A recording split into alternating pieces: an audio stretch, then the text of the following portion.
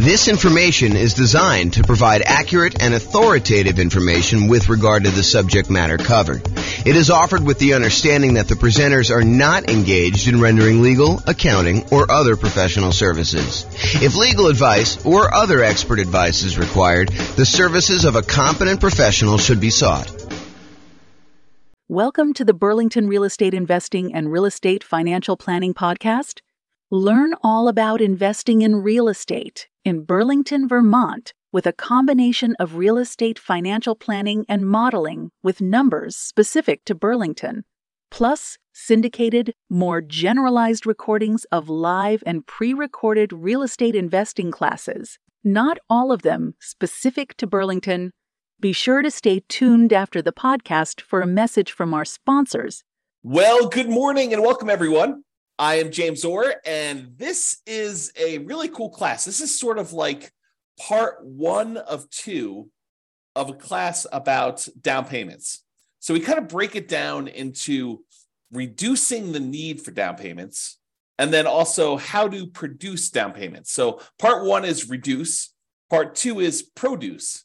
So reduce and produce. So today is reduce the need for down payments when buying rental property. So let's jump right in. So before I even get started in this, I want to mention it's not just down payments. Really what we're talking about is the total cost to close plus reserves. And I'll even throw in another one. For some real estate markets, it's not just total cost to close, which consists of down payment plus closing costs, plus all the fees and stuff like that you need to do in order to get your loan, plus reserves.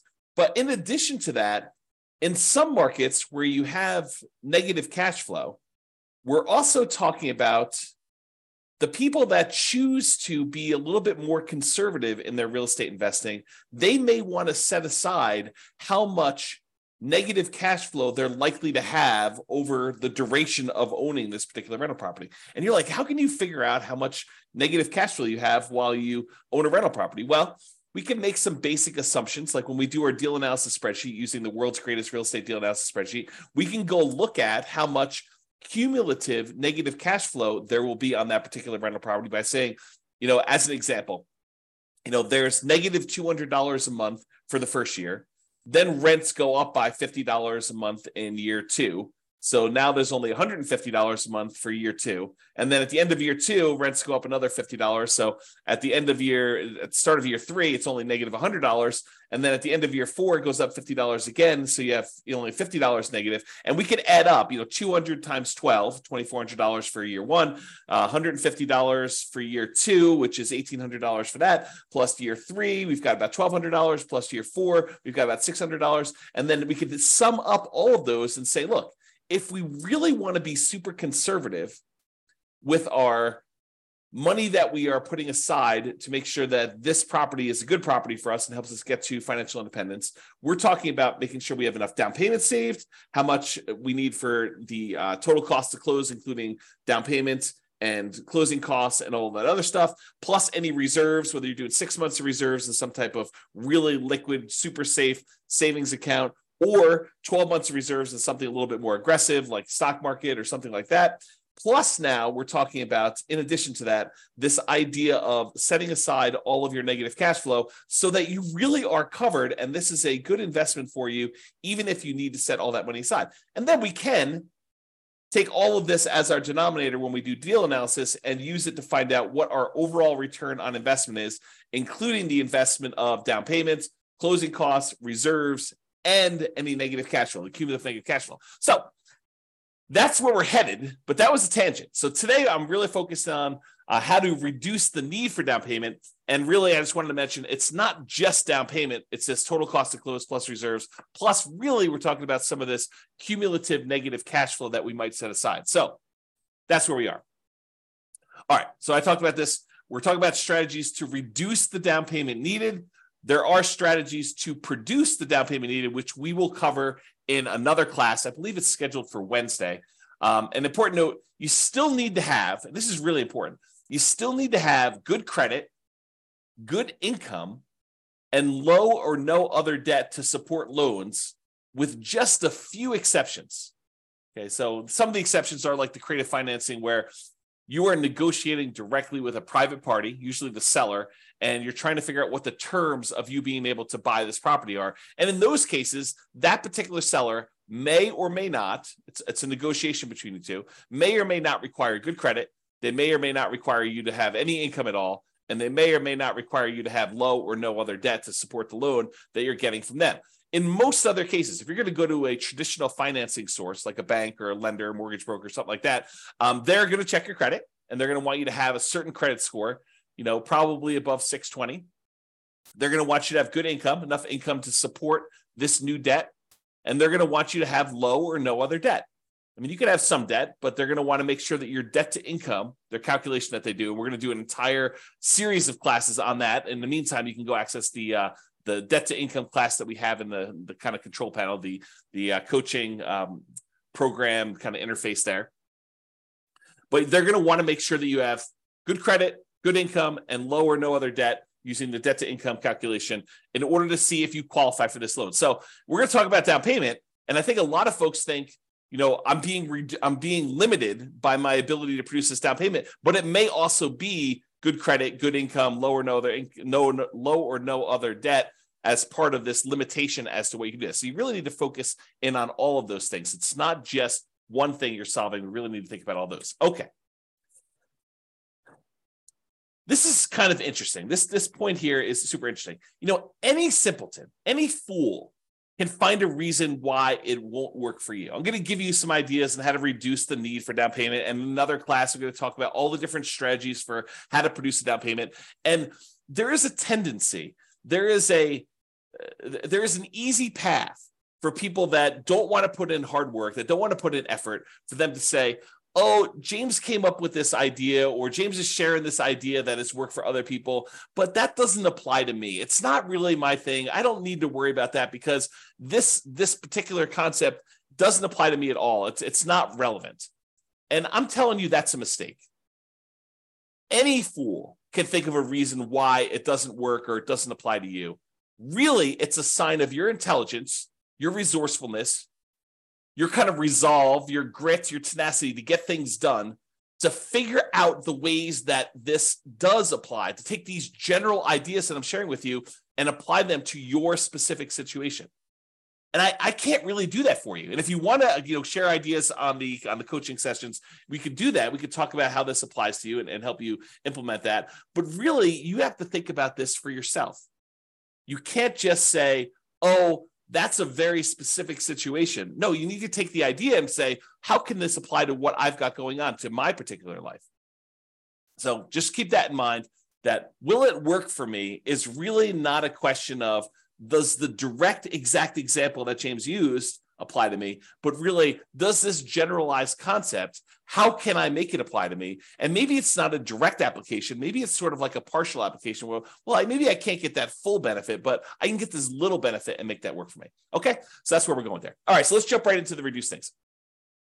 Really easy one. And this is especially helpful for nomads, people that are buying a home as an owner occupant with usually little down or nothing down, with better interest rates because it's an owner occupant loan. They're moving into the property. They're living in the property for at least a year. It's a requirement of the lender that if you get these owner occupant loans with low or nothing down and really good interest rates, that you live in the property. You're going to sign a piece of paper that says you agree to live in the property for a year. And if you don't kind of hold up your end of the agreement there, that's called loan fraud, and you can go to prison for it. So it's not something to mess with.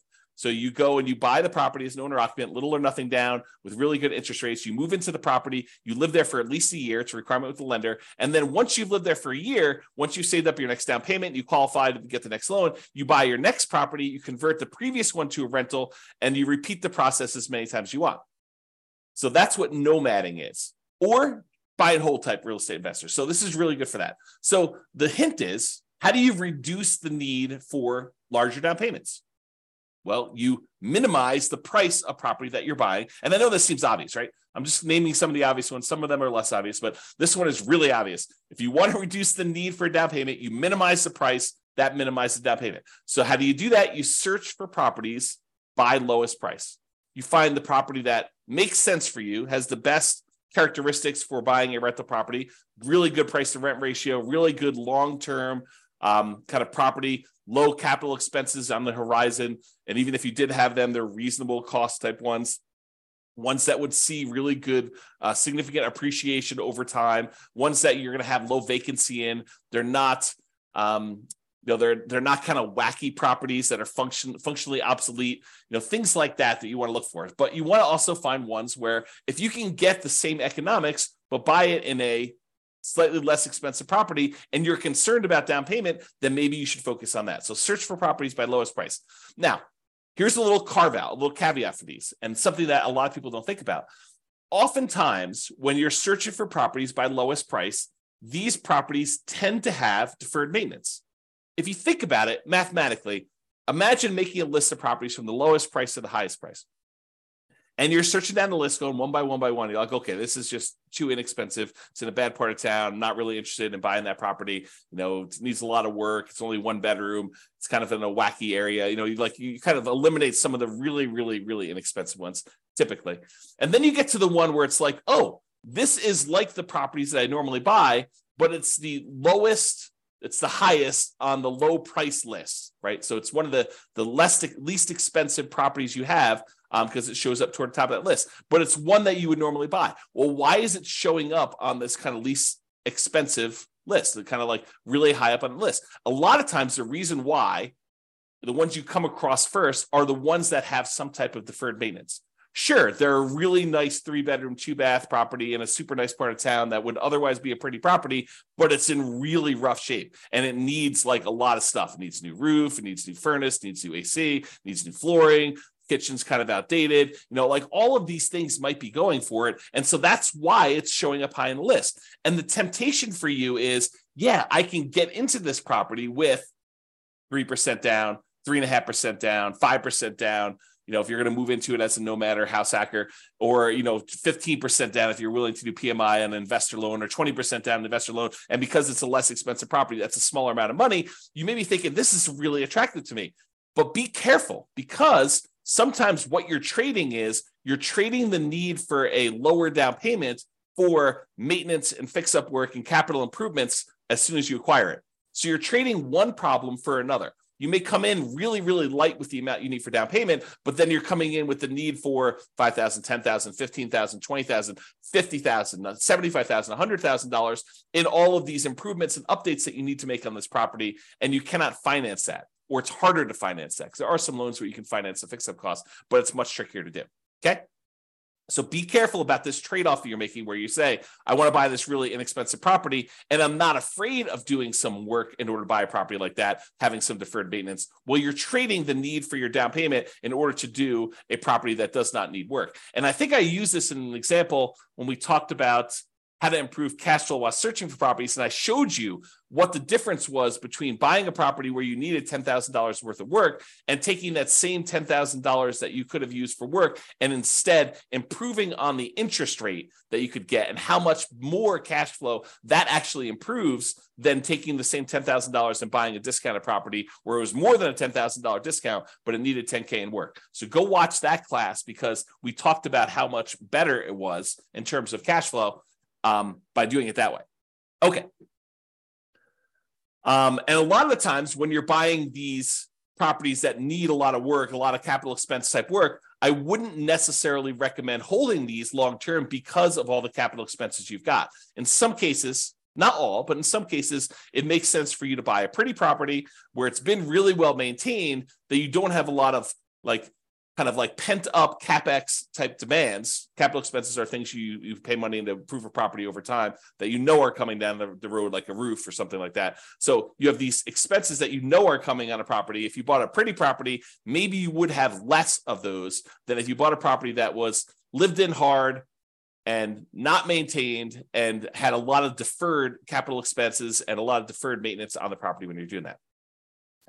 Now that I've said all that, if you are using a strategy like buying the property and then offering it to a tenant buyer, on a lease option or lease purchase. They're going to lease the property from you with the intention of buying it from you in a year or 2 or 3, or they're going to lease the property and they're going to use a purchase contract from you in a year or 2 or 3, and you're actually going to sell the property before you have all of these capital expenses come due, then I hesitantly and reluctantly approve of that particular strategy for the situations where you have a lot of deferred maintenance coming down the pipeline.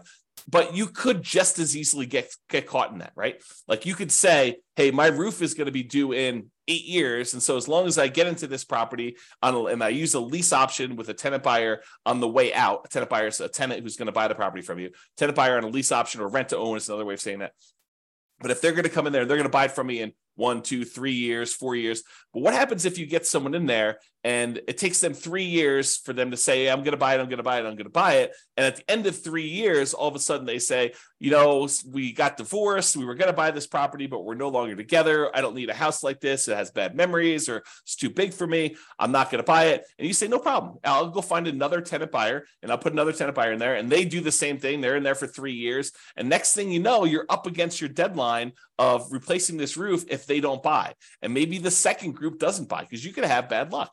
You could have a tenant buyer go in there and they have every intention. They look like they're going to close tomorrow, but tomorrow turns into a year and the year turns into 2 years and that turns into 3 years. And then they're divorced or no longer wanting it. Their kids move out. They have more kids. They need a bigger house. They need a smaller house. They get transferred for their job. All these things happen that are sort of outside your control. They end up not buying. And the same thing happens on the second set, which is just, you know, just the way things work. It's not bad luck necessarily. It's just you had a group that you thought was going to buy, they didn't. You had a second group you thought they were going to buy, they didn't. Next thing you know, you're at your 8-year points and you've got to actually fix a roof on that property. And you were not expecting that. You were not expecting a $10,000, $15,000 roof on a property.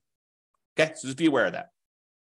It might be easier to find tenant buyers with 5% down in that second quartile property anyway. So if you're thinking about, hey, look, I really want to buy these super inexpensive properties in order to save on down payment, it may actually be easier for you to find people more in the meat of the market, in the middle of the market. If you think of the market sort of as a bell curve, there's these really inexpensive properties, and there's very few of those. But as you get more toward the median, the number kind of increases until you get to this middle point, the median point of prices on there. And this is the number of those that exist. There's a lot more in the meat of the market. And then it kind of starts tapering off where you have fewer and fewer and fewer really expensive properties. And so you get to the point where it's really low down here for the most expensive properties. You know, the $200 million properties in your marketplace, there's not a lot of those. And there's not a lot of those $10,000 properties in your marketplace either, right? And so you have this sort of curve where it comes up and the meat of the market's in this middle. It may be easier for you to find people in that kind of meat of the market where they need that median type house,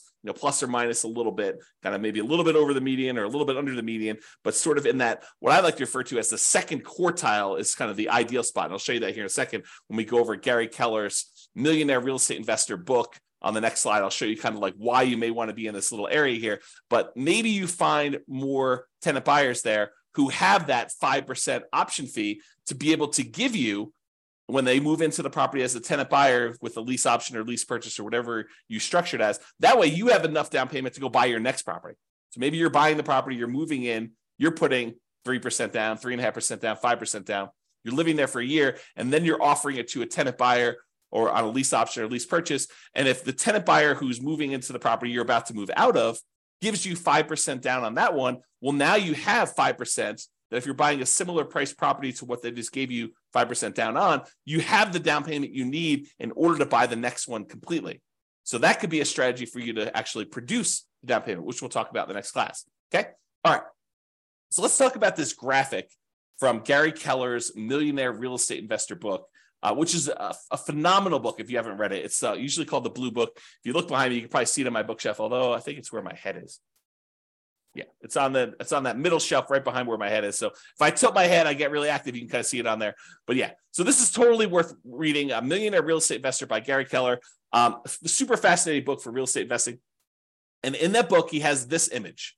And I'll just kind of walk you through what this image is telling you. But it's basically expressing where are the best deals? If you think about it in terms of low-end prices or high-end prices, like where are the best deals in a marketplace? And so he breaks it down into 4 different characteristics or 4 different kind of like ways to think about properties. He talks about cash flow, how much the properties typically cash flow, how much hassle is involved. Certain properties, they require more work, less hassle. Appreciation, the tendency for property values to go up over time. Which ones are you likely to see the best appreciation for? And then liquidity. What if you need to get into a property, or what if you need to get out of a property? How liquid is it for doing that? And then he has down here, low-end properties, high-end properties, and average properties. So this is sort of price. And then for each one of these characteristics, the cash flow, the hassle factor, the appreciation factor, the liquidity factor, this is where they have low.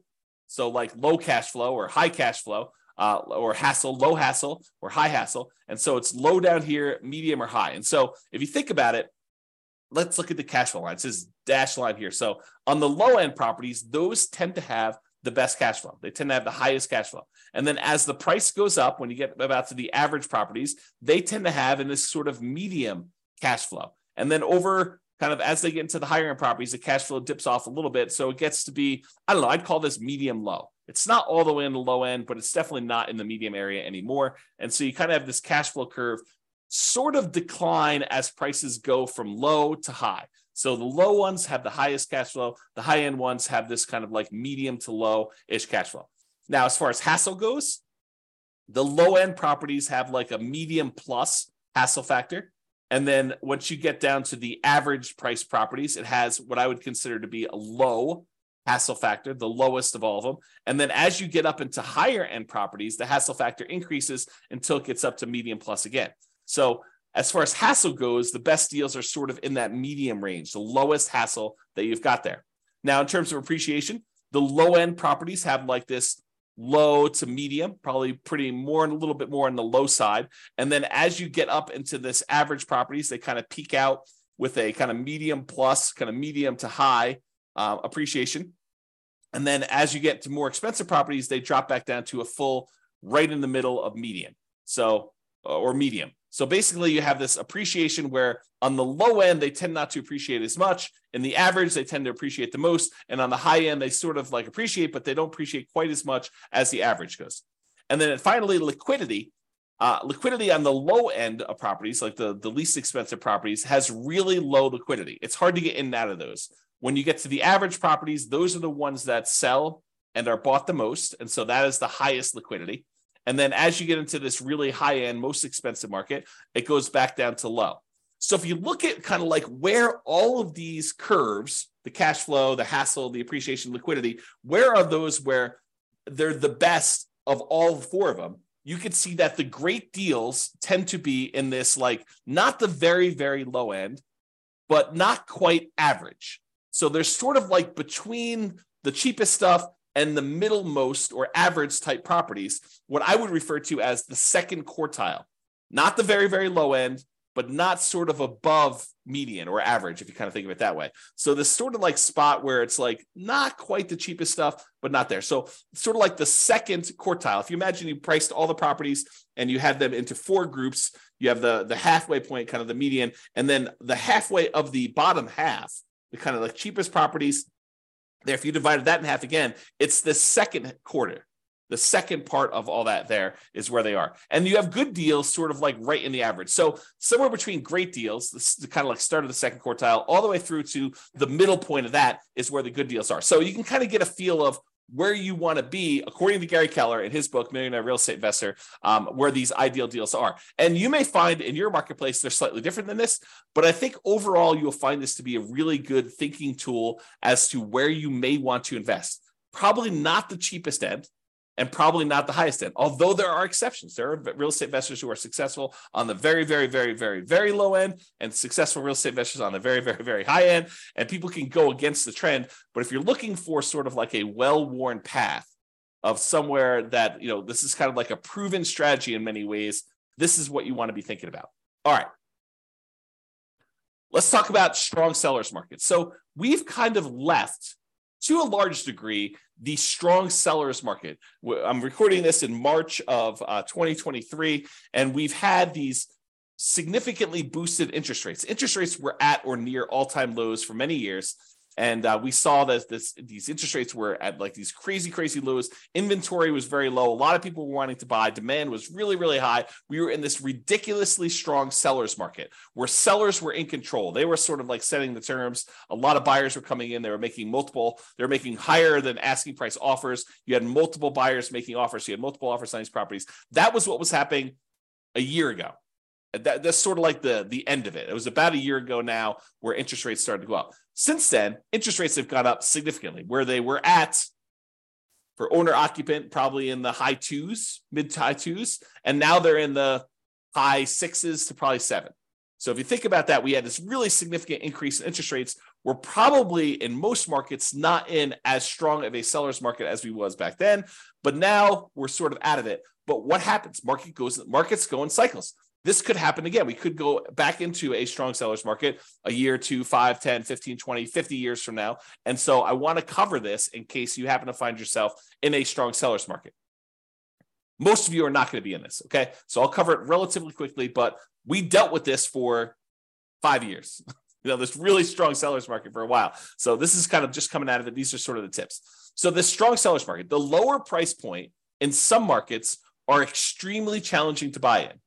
When the market was really, really hot, there were multiple offers on properties. People were bidding things up way above asking price. They were waiving things like appraisal, saying, I don't care what it appraises for. I will make up the difference if it doesn't appraise. They were waiving inspection, saying, I'm not going to inspect the property. I'll buy it as is, where it is. I don't need to even have an inspector go out there. I feel comfortable buying it as is. We saw multiple offers on properties, buyers paying more than asking price, in a lot of cases, sometimes offering more than appraised value. There was really high demand. There was really low inventory. So this is what it was. Now, if you're having to be aggressive to get offers accepted, like having to waive or limit your appraisal conditions or waive or limit your inspection conditions, then it may be more than just the minimum down payment that you need. If that is the case in your marketplace where you're having to waive or limit your appraisal conditions or waive or limit your inspection conditions, then you might be talking about more than just my down payment plus my closing costs, plus my reserves, plus maybe some negative cash flow if you're kind of thinking of it that way too. In addition to all that, it may also be you need to make up the difference between what you're offering on the property, which is higher than the appraisal, and what the property appraises for. So let's say we'll use a $100,000 property as an example. We have a property worth $100,000. And because the market is so crazy hot and there are more buyers than there are properties for them, you have 20 buyers making offers on this one $100,000 property. And the property really is worth $100,000. That's what it's going to appraise for. But you're like, look, I really want this property. And so you say, I will offer you $101,000. And the next guy comes in and says, I'll offer you $105,000. The next guy comes in, I'll offer you $110,000. And you're like, well, I really want this. And I've been making offers on a bunch of properties and I haven't got them. I'll offer you $111,000. So you end up in the point where you got the property under contract for $111,000. And the property appraises for $100,000. So now, in order for you to buy the property, and let's say you're able to get a 5% down, owner-occupant, nomad type loan. You're going to move into the property, you're going to live there for a year, and you're going to convert there. So you only need 5% down. So you would normally need 5% down of whatever you purchased, whatever you paid for the property. So if you could have bought it for what it appraised for, $100,000, you would have needed to come up with $5,000. Okay, 5%, $5,000 on a $100,000 property. But because you had to bid $11,000 above what the property is worth, now the lender says, okay, you need to pay 5% of what the property appraised for, $100,000, so $5,000, plus you need to make up the difference between what it appraised for, $100,000, and what you offered, $111,000. So now you need to come to the table with not $5,000 plus closing costs and reserves. You don't need to come to the table with reserves, but your closing cost, your down payment, and your closing costs. Now you need to come to the table with $5,000 plus your closing costs plus $11,000 to make up that difference. So you went from a need of $5,000 in down payment to a $16,000 down payment, $5,000 plus the $11,000 in order to buy the property, plus closing costs. Plus you'll need reserves. Plus, if you want to actually have set aside any negative cash flow, you would do that, okay? So you'd be making up the difference between appraisal and having to do work on the property once you move in, if you also waived your inspection. So you bought the property as is because you're like, look, a lot of people are getting these properties, and the really good ones, there's 25 people bidding. On the ones that need work, there's only 7 people bidding. And so maybe you still need to pay above asking price, but you're also bidding on these properties that need work because you're not afraid to do the work. But then when you move in, not only do you need the $5,000 in down payment, plus whatever you had to pay above appraised value. In this case, we said $11,000, but maybe you also need $5,000 worth of work on the property just to get it to the point where it's good to go. So realize that in these strong sellers markets, a lot of times it's more than just down payments and closing costs and reserves and accumulated negative cash flow. Sometimes it's making up the difference between appraisal and any repairs you need on the properties as well. It's counterintuitive to a lot of folks, but especially in these strong seller markets, it might be better, might be cheaper to move up price slightly to reduce the competition you're competing against and dealing with appraisal gaps and doing work on that highly competitive, lower price properties. So imagine for a minute, if you're buying in the $100,000 price range, and some people are like 100,000, I can't get anything for $100,000 in my market. I'm using that as an example. Okay, so if you're in that $100,000 price point where there's a lot of demand because everybody wants that, there's a lot more people looking for those. You might be saying, hey, look, it might be better for me to go up to 150 or even 200 because at that price, there's a lot fewer competing and I won't have to make up as big of an appraisal gap than I would at the 100,000. So it might be easier to do it that way. Okay. All right. Let's cover the last slide here before the conclusion is all about nothing down financing. So this is reducing your need to come up with down payment at all. How do we reduce the need for you to have for down payment for you? Well, you do a nothing down loan. Could do a low down loan. I mean, we're not really covering those specifically, but there's the 3% down, and these change over time, by the way. There's a 3% down conventional loan right now. There's a 3.5% down FHA loan right now, and there's a 5% down conventional lown right now. And so those are available for those of you that are willing to move into a property, house hackers or nomads primarily. And there is a 15% down non-owner occupant investor loan where you don't need to move into the property, but there's PMI on that. And usually the interest rate on it's pretty ugly. But let's talk about nothing down financing. Really, I kind of break this down into kind of like the 5 major sources and then all the creative deals, which we'll talk about very briefly here as well. So let's talk about nothing down financing options. Number 1 is hard money. Hard money are lenders who are in the business of loaning money to people on investment properties, not usually owner-occupant properties, because the rules for owner-occupant loans are very different than the loans for commercial or kind of like investment properties. So a lot of the hard money lenders are not willing. I say not willing because they don't want to deal with all the regulations and rules and stuff like that. There may be an exception to somebody who does, but most of the hard money lenders are going to say, no, if you're moving into the property, we don't do loans like that. If you're buying it as an investment, doing like a fix and flip or something like that, then we'll loan money on those. So hard money lenders are people in the business of loaning money. Usually they're higher priced, shorter term financing sources where you could buy properties. But a lot of times, if you find the right deal, they can be nothing down. Not all the time. There are some hard money lenders that they don't care, even if you're buying the property for half off. They really want to see you have some skin in the game and they'll want 10% down regardless. But there are some hard money lenders that are like, look, as long as you're buying below a certain threshold, a really common one is 70% of the after repaired value. So if you're getting a really big discount on a property, presumably because it needs a lot of work, or there's some really motivational aspects of what the seller situation is where they really just want to get out and liquidity is more important than price to them. But if you're able to come in there with a hard money loan, you're able to buy the property, buy it for 70% of the after repaired value. Some hard money lenders will go in there and loan you 100% of your purchase price because they feel protected that if for some reason you fail to do the fix up or don't do what you're supposed to do, they can foreclose, get the property back, and they feel comfortable being able to make their money with a big enough discount that's 70% of the after repaired value. They can go in there and have their contractors finish the job or sell to another investor and get their money out of there doing that. So usually it's somewhere in that 70% range. Sometimes it's 65, sometimes it's 60. In some rare cases, it could be 75, or really, really rare cases, you might find someone willing to go to 80. Most of the time, though, it's going to be in that 70% range, and it might be very hard for you to find someone willing to go higher than that. Again, it's not non-owner occupant loans. You usually can't buy these properties to move into. They tend to be shorter term loans, really, really common to see 6 months. Sometimes they'll be shorter than that, 3 months. They want you in and out, or there's even dough for a day programs where they'll loan you money just for a day for you to buy the property, and then sometimes wholesale to someone else. Or They'll have like a 9-month term or a 6-month term with the ability to extend for some extra fees and doing that.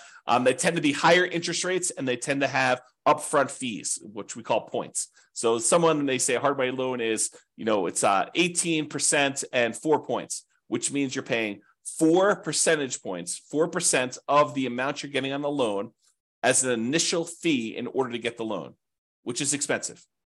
Plus 18% per year. So if you're doing a 6-month loan, you're going to pay 9% of the loan amount over that 6-month period to do that. So, and a lot of times with the point, not everyone, but some of the hard money lenders, they will allow you to add your points to the loan. So just use really simple math. If you think about this, you want to go borrow $100,000 to buy a property using hard money financing. So they'll say to you, okay, we're going to loan you the $100,000, but there are 4 points. So you owe them $4,000. What they may be willing to do is they'll say, instead of you owing us 100, now you owe us 104. And now you're paying 18% interest, as an example, on 104 instead of paying 18% interest on the 100. That way you don't need to come up with the $4,000, but you're actually paying interest on the $4,000. So they tend to make a little bit of money on that by doing it that way. So some of them will structure it that way. Some of them will not. Some will say you need to pay the points up front separately, in which case it's not really nothing down.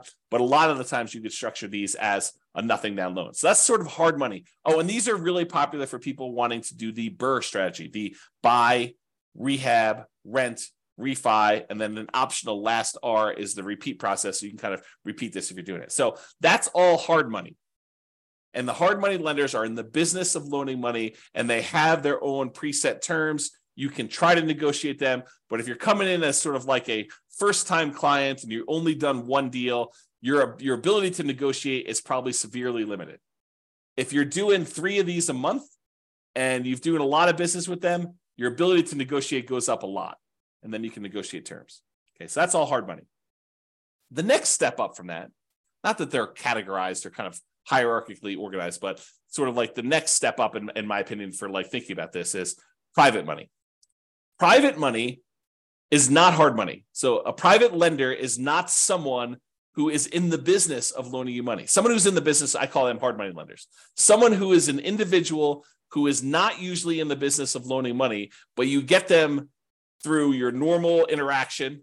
The example I love to use is you're at Thanksgiving dinner with grandma, and you're telling grandma about how you're doing this new thing with real estate investing and you're buying these properties and that you're using this lender who's charging you 18% and 4 points. And grandma's like, I've got $500,000 in CDs and they're only paying me 2%.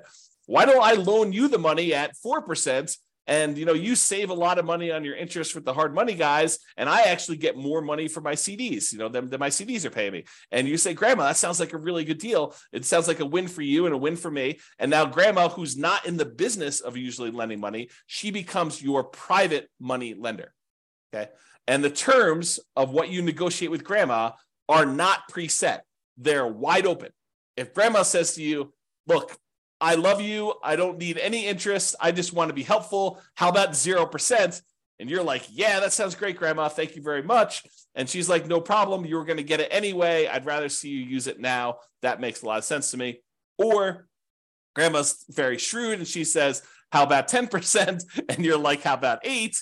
And she's like, how about 9? And you guys come together and you're like, 9% sounds reasonable. You negotiate these terms. And grandma says, hey, look, I want 10% down because I want to feel protected. And you're like, I don't want to give you 10% down. I want nothing down. And so you negotiate. All these terms are negotiated for these. They vary since it's a private party and it's usually friends and family. And you got to talk about that. Again, these are really helpful for BRRRR, but there's no set characteristics. It's not like they say 70% loan to value, not owner occupant, shorter term. It's got to be 6 months. Grandma may do 5 years. Grandma maybe do 3 months. Who knows what grandma wants? And it could be a higher interest rate, could be a lower interest rate. It really all depends. So that's kind of private money.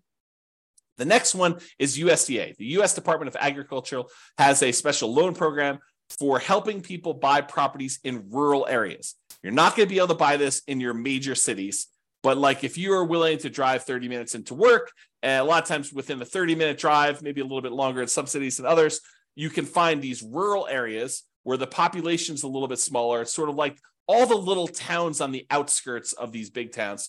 You can find those, and you can find out exactly if they qualify by going to the USDA website. They have an eligibility map where you can type in addresses and it tells you if it's in a USDA eligible zone. but it has to be a rural property as defined by the USDA in these eligibility areas. And you have to own or occupy the property. And that is a nothing down loan. You can buy a property with 0% down if you're willing to live in these rural areas. And there's some income qualification. You can't make too much and you can't make too little, not be able to qualify. So it's a sweet spot of you can't make too little where you can't qualify for the loan, but you can't make too much where you make too much money in order to buy the property. So it's sort of like you're constrained as your income as well. But it is a nothing down loan program for buying rural properties. Okay. And that is an owner occupant loan. Then the VA loan is another loan. That's a Veterans Administration loan. And this is for veterans. If you served in the military, a lot of times you'll have eligibility to do this. There are some exceptions where you can get eligibility where you did not directly serve in the military, but go call your lender and find out what the requirements are. Or I do have a whole class on VA loans. It's like a 2-hour class on that. You can probably access that too. But you must have VA benefits and you must own or occupy, live in the property in order to qualify for the VA loan. And that is also nothing down. An interesting thing about the VA loan is that it can also be used to buy multifamily properties. So you could buy a single family home with, a USDA loan or a VA loan, but a VA loan, you could also buy a duplex where you live in one of the 2 units, a triplex where you live in one of the 3 units, or a fourplex where you live in one of the 4 units. If it's more than 4 units, you change your financing completely, and a VA loan will not work for you buying a 5-unit or above type of property. Those are commercial loans, and it changes the financing for those changes considerably. Okay, so we've talked about hard money, talked about private money, talked about the USDA for rural properties, another nothing down loan program. We talked about the VA loan for people that have veteran benefits, VA eligibility, and that's a nothing down loan, which you could also use for single family homes, duplexes, triplexes, fourplexes. And then finally, in some markets, not all markets, but in some markets, your local banks may have their own custom nothing down loan programs. And so you may want to just check with those to find out if there's anything special going on with your local banks and then buying that. Okay, so those are sort of like the nothing down financing. Plus, in addition to all of these, there are all the creative deal financing type structuring, like buying a property subject to the existing mortgage, where the seller agrees to deed you ownership of the property. The deed signifies ownership. So by deeding you ownership of the property they're saying that you are now the owner of the property by signing a deed saying you own it. And they're leaving their existing loan in place, which imagine they owe very close to the full value of the property. And they're just like, look, I can't make the mortgage payments anymore. How about you make the mortgage payments? I'll deed you ownership of the property and you make payments on this underlying loan. That may be beneficial to them if otherwise they would be foreclosed on. And it might be beneficial to you. You're able to acquire a property, maybe even with very low interest rates compared to what the interest rates are today. And then you start making payments on that existing loan. That's called subject to. Wrapping is where the seller has an existing loan on the property and they are wrapping the loan such that you make payments to them. And if you don't pay, they can foreclose and get the property back if you're doing it that way. So wrap financing is sort of like a variation on subject to. It's not exactly, but it's a way to think about it. And then owner financing, when the seller owns the property free and clear, they do not have a mortgage on it. They can say to you, hey, how about I act as the bank? I will sell you the property and I'll pretend that I am the lender on the property. You pay me a amount plus interest on the property as if I was acting as the lender too. And so that's owner financing. And so all the terms for owner financing are negotiated directly with sellers, sort of like that private money one where you're dealing with a private party and all the terms are up for negotiation. How much down, your credit score requirements, your debt to income requirements, how much you're able to borrow. Like all of the terms are completely negotiable when we talk about that owner financing. Or in some cases, you have a seller who is saying, hey, look, I'm willing to lease you the property and I'll give you the right to buy it from me. We talked about this before where we offered that to a tenant buyer. A lease option or a lease purchase, kind of like a general way of describing this is rent to own. But sometimes you may want to acquire a property on a rent to own because sometimes it's very low down. Now, a lot of these strategies, subject to wrap financing, owner financing, lease option, loan assumption to a lesser degree, and all-inclusive deeds of trust, a contract for deed, like all of those creative financing stuff, a lot of times they may be nothing down. But in most cases, you're going to need to pay some money in marketing in order to find these types of deals. Sure, there are some ways to be able to find properties like this, creative financing, where it costs you nothing but time. making calls from people that are advertising properties for sale by owner, or knocking on doors or something like that, where you're just doing manual labor to do it. But in a lot of cases, you're going to be doing direct mail or ads on places like Google or something like that in order to find sellers that have a situation where your creative solution may be good for them. It may be a good fit for them. Okay, so those are all possibilities for reducing the need for down payment. Creative deals, they're flexible. I mean, they could be you need down payment, or they could be you don't need down payment. But those are sort of like the list of nothing down financing, hard money, private money, USDA, VA, local banks, and all the creative stuff subject to wrap financing, owner financing, lease option. You kind of get the idea, all of those in there. So in conclusion, it's not just about down payment, but really we've been talking about the total cost to close, your down payment plus your closing costs plus anything else you need there, and reserves, because it would be imprudent. I'm going to use stronger language here. Okay. It would be stupid for you to invest in real estate without reserves. Okay. Strong language. So total cost to close, down payment, closing costs, plus reserves. And if you're in a market where you have some negative cash flow, maybe setting aside all or some of your expected negative cash flow to be prudent, to be prepared for something that is coming. Now, if it doesn't happen that way, if rents go up a lot more than you thought, or you have a lease option tenant buyer come in and give you a much larger option fee or something like that, that offsets some of that negative cash flow, maybe you don't need to worry about it. But it would be a good idea for you to start thinking about some of the negative cash flow and setting some of that aside. Okay, so it's not just about down payment. And in conclusion, any fool can say that this doesn't apply to them, but you should think about, as an intelligent person who is resilient, who has resolve, who has grit, who wants to make this a success and wants to apply this to themselves, you should figure out how it does apply to you. How can you change what I said so that it is applicable to your specific situation? And for down payments, today we really focused on reducing the need for down payments. In the next class, which I believe is going to be on Wednesday, there's a class between these two, but I believe the one on Wednesday, we were talking about how to produce down payments. So I've got a whole separate list of 8 or 9 things for how you generate down payments in order to be able to acquire properties. So now we talk about reducing the need for down payments as much as we can. Now we're talking about how to produce them, and then utilizing the strategy or strategies that make sense for you and your goals. Sometimes you say, I don't want to do this because my goal is to do it this way, and this is how it's going to get me to financial independence faster. So I probably shouldn't do that, even though it would reduce my need for down payment. It might be better for you to save up down payment and wait a little while, because that actually is a more direct route to your particular goal. That's another way for me to say that. Okay? So that's all I got for you. This has been James Orr. I will talk to you all soon. Bye-bye for now. With home prices up, mortgage interest rates up, and rents up, but not quite enough to counteract the higher prices and interest rates, cash flow on rental properties in Burlington is harder than ever. Book a call with the Real Estate Financial Planner to apply our proprietary 88 strategies to improve cash flow on your rentals. See the show notes for a link to schedule your call and improve your cash flow today. If you're a real estate agent, lender, or professional in Burlington that wants to help our real estate investor listeners, consider reaching out to learn about collaboration opportunities with this podcast. We'd love to add more value to our listeners by having you assist our investors buy, sell, and finance their real estate investments. See the show notes to schedule a call to discuss collaboration opportunities.